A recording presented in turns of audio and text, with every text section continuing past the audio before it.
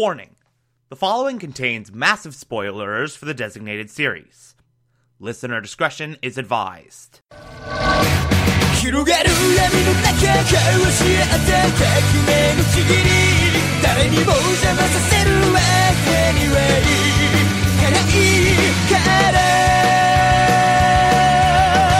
listening to the Television Archive, a show where we, the television-loving hordes of the internet, take a deep dive into what used to be in our beloved media. My name is Thomas Michael Clark, and this is Death Note.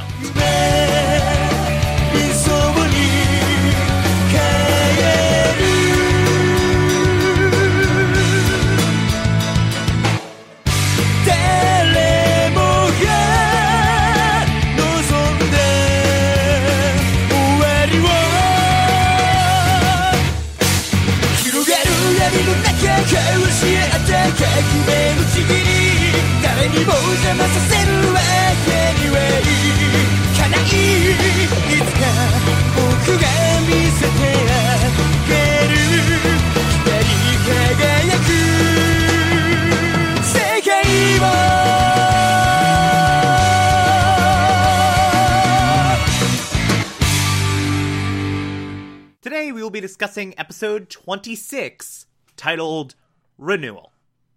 Okay, so this episode, very much transitional. This is very much them, this is very much the show trying to ease us into the new normal, to slowly wean us off the Arc 2 stuff and get us into Arc 3. This is kind of like the come down from the L's death high that we just got and get us into how this show is going to race to the finish, like what this show is going to do with its last 12 episodes. And I mean, Jesus, literally the first half of this episode's a clip show. I mean, like, look, I get that they frame it as L's, like, sort of last will and testament. Here's all the information I gathered on the Kira case, that Light then deletes, and that's fine. That makes enough sense for it to justify its existence, but let's not kid ourselves here. It's a clip show. Sometimes a spade's just a spade, man. Like, let's call it what it is. Literally the entire first half of the episode is a clip show. All the new shit happens in the second. All the new shit happens in that latter half. But as far as transition episodes go, it's not bad. It's pretty solid. I do know this is the weakest rated IMDb episode. Like, this is the lowest rated episode on IMDb. I do kind of agree with that. If there's any episode that doesn't justify its existence, I think this is it. But, like, again, it's not bad. It's fine. It does its job well enough to transition us from Arc 2 to Arc 3. I'm trying very hard not to do the Brian Brushwood shtick of there's no such thing as a bad episode of Death Note, but mathematically there has to be a least great episode. This is that least great episode, but I still enjoy it well enough. We have Light sort of manipulating the task force to just spoon feed him the L title on a silver platter. Like just going, oh, I don't know who should take up the mantle of L. I don't know if I'm the right person to do it. Like, he even remarks in his inner monologue, this is no fun without Ryuzaki. This is no fun without L. Like, this is too easy. It's too simple. These idiots are just like, yeah, it has to be you. It has to be you to take up the L mantle. It has to be you.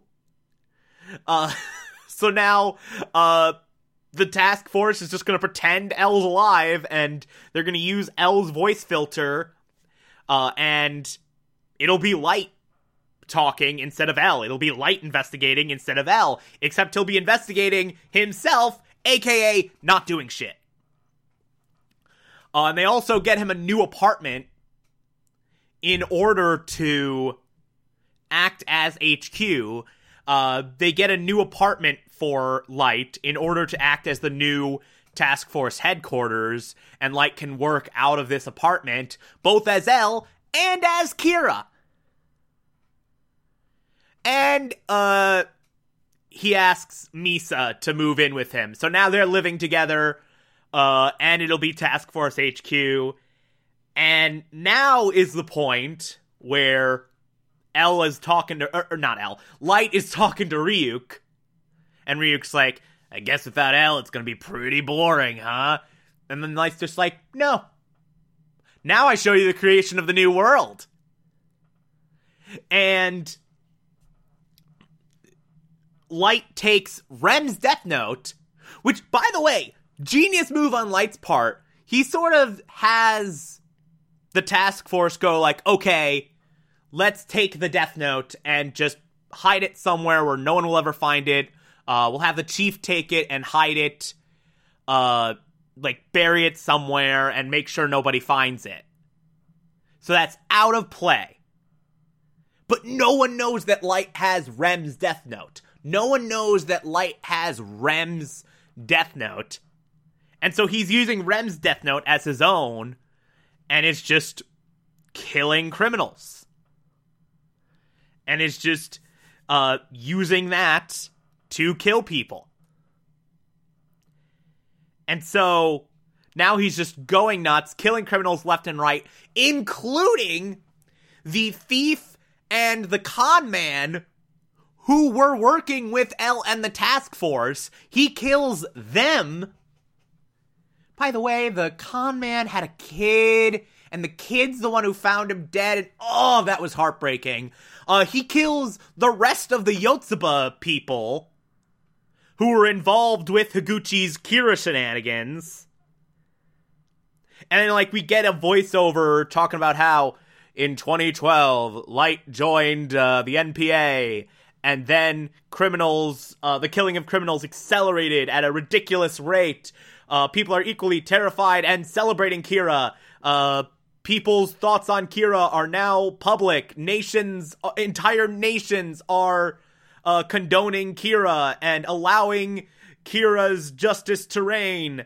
Kira's justice is becoming law. Kira's law is becoming the only law. And so we get that voiceover kind of teasing, okay, now we're going to jump to 2012. We're going to jump 5 years later.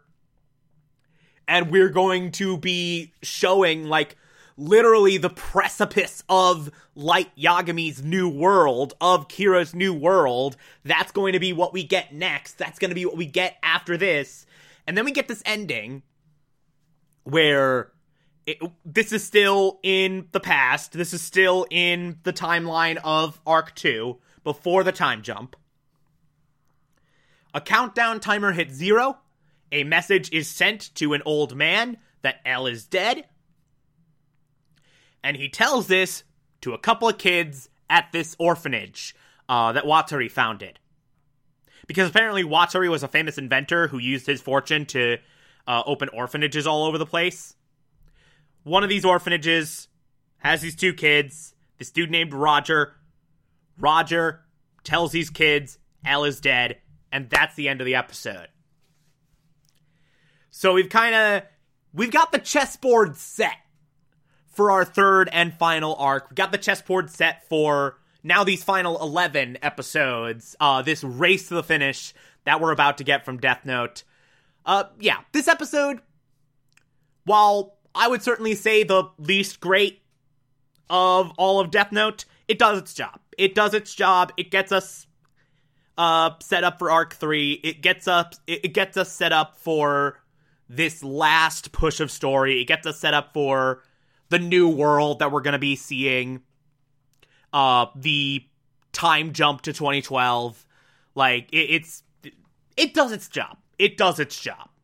And I cannot fault it for that at all. Still a solid episode for the most part. Anyway, if you like this, favorite the podcast, anchor.fm/TV archives, so that you can be here every single Monday through Friday as I go through every single episode of this and other shows. And you can find it on pretty much whatever podcast app you prefer. Feel free to call in as well. It's simplest, just push a button on the Anchor app. I'll play those on the show from time to time if you feel so inclined to send those in. Follow me on Twitter, Instagram, and Letterboxd, TomTom4468, and support the show. Patreon.com/Thomas Clark. Pledge just $1 a month. I appreciate everything I get through there. If you become patron, you can also get access to the Television Archive Supplemental, which I'll be putting up there once every month. Or, if that doesn't work for you, you can also support this show directly via Anchor. I appreciate that as well. Tomorrow we will be discussing episode 27. Talk to you then. Hey guys, we have a lot of fun here discussing teenagers murdering people with magic notebooks. But while we sit talking about our favorite Japanese media, Asian Americans across this country are suffering from a monstrous wave of hatred, discrimination, and violence. This type of bigotry is nothing new. It's existed for, well, pretty much as long as America's been a thing, but it has increased dramatically over the past year in the wake of the COVID-19 pandemic and the hateful rhetoric of former President Donald Trump. Average, everyday Americans are being targeted every day for no reason other than the way they look, and they need your help. If you would like to help put an end to this horrific trend, please go to GoFundMe.com/AAPI and donate whatever you can. That's GoFundMe.com/AAPI. Thank you.